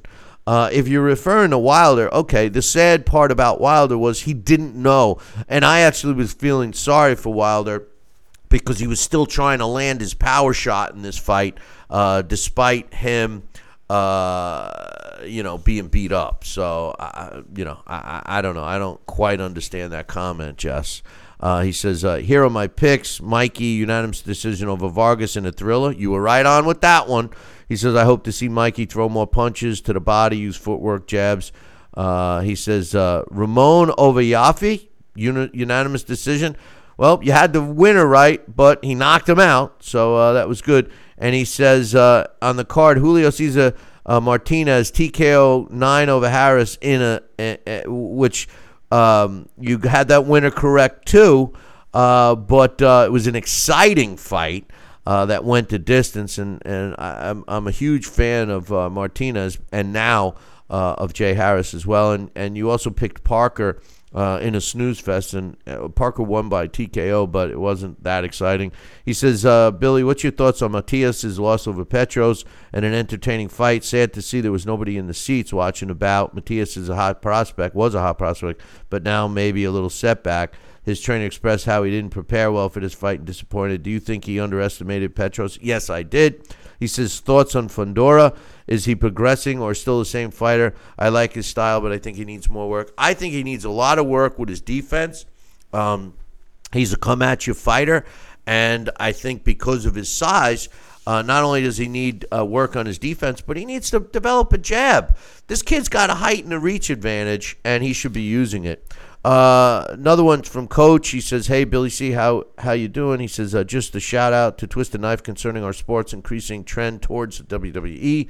By any chance, do you remember when Freddie Roach was brought in to train Brian Minto against Donnell Holmes in 2009 to give a sense of legitimacy for Minto to fight Chris Arreola? Well, here we go again. This time George Foreman has offered to train Deontay Wilder for a Tyson Fury trilogy. George Foreman never was known as a great trainer, so I don't know. I don't think there's anything that can help Deontay at this point. And one last email I want to read. This is from Patty Blue, who is Love It in our YouTube chat room. She says, hey, Billy C., I grew up a boxing fan. I fell in love with boxing at a young age. Come on, Patty, I know you're still young. She says, but between life and working and the lack of boxing on regular TV, I'd lost track of the sport up until a year ago. It's been a thrill now to catch up on the sport and its fighters, though to be honest, I'm still trying to figure out all the titles and promoters, LOL. She says, I love your show. I love listening to you and Dax and Alex and Sal and Emily break down the fights and give your thoughts and views. I've learned so much every week. I'm a new fan of the show for the last 7 months. Sunday's highlight are no longer just the first cup of coffee. It's the Talking Boxing show. I also enjoy reading the chat's comments since I'm playing catch-up to the sport. I rarely add comments myself. Yes, you do. Come on, man. We see your comments. So I would love to get a signed copy of your book if you send me the information. I did send her the information, and she also says, I've enjoyed going back and listening to the older shows that you've posted. Let me compliment you on your website. It's very easy to navigate. No passwords to remember. No click links. Just pure boxing talk. It's excellent. I appreciate it. And just like Love It, that's who her handle is in our chat room. You should, anybody that is new to the show, we are in our 16th year, definitely go back and watch or listen to some of the old ones. We do have the podcast that's been around, the show we've been doing for 16 years now, and we feel we do a good job. Our primary goal was to get on the radio, so we're on multiple stations, 37 to be exact. But the truth of the matter is that was our goal. We started out doing podcasts, and then we wanted to get on the radio. So we still obviously have our podcast, and we're on the radio. Now we're on TV. The one thing I'm challenging myself with now is our YouTube viewer base. I read emails a lot, and I get into conversations with people that love the show on YouTube, but for some reason. And it's the same version of the show that we upload on YouTube that goes to the television network that we're on. But the truth of the matter is we don't have the views that we should have on YouTube compared to some other shows, which I don't pay attention to. But and I don't understand why. I don't know if it's a different type of fan base or whatever. So if you're watching or listening to the show and you do like it, please spread it around. The more views we can get on YouTube, the better it is for us. But one thing I highly recommend is that you check out our 24-hour, 7-day-a-week boxing channel, Billy C. Boxing. You can find it on Roku and all the other major streaming devices through JinikoUSA.com. Sign up. It's for free. And I would appreciate it. One last thing I want to mention, Terrence Crawford is scheduled to return to the ring in June. An official announcement should be coming soon. Listen, boys and girls, I appreciate you joining us today, and I appreciate all the input. Keep the emails coming, and all I can say is I look forward to you joining us next week. Same bat time, same bat channel. Until then, I'll leave you with this. Ciao, baby.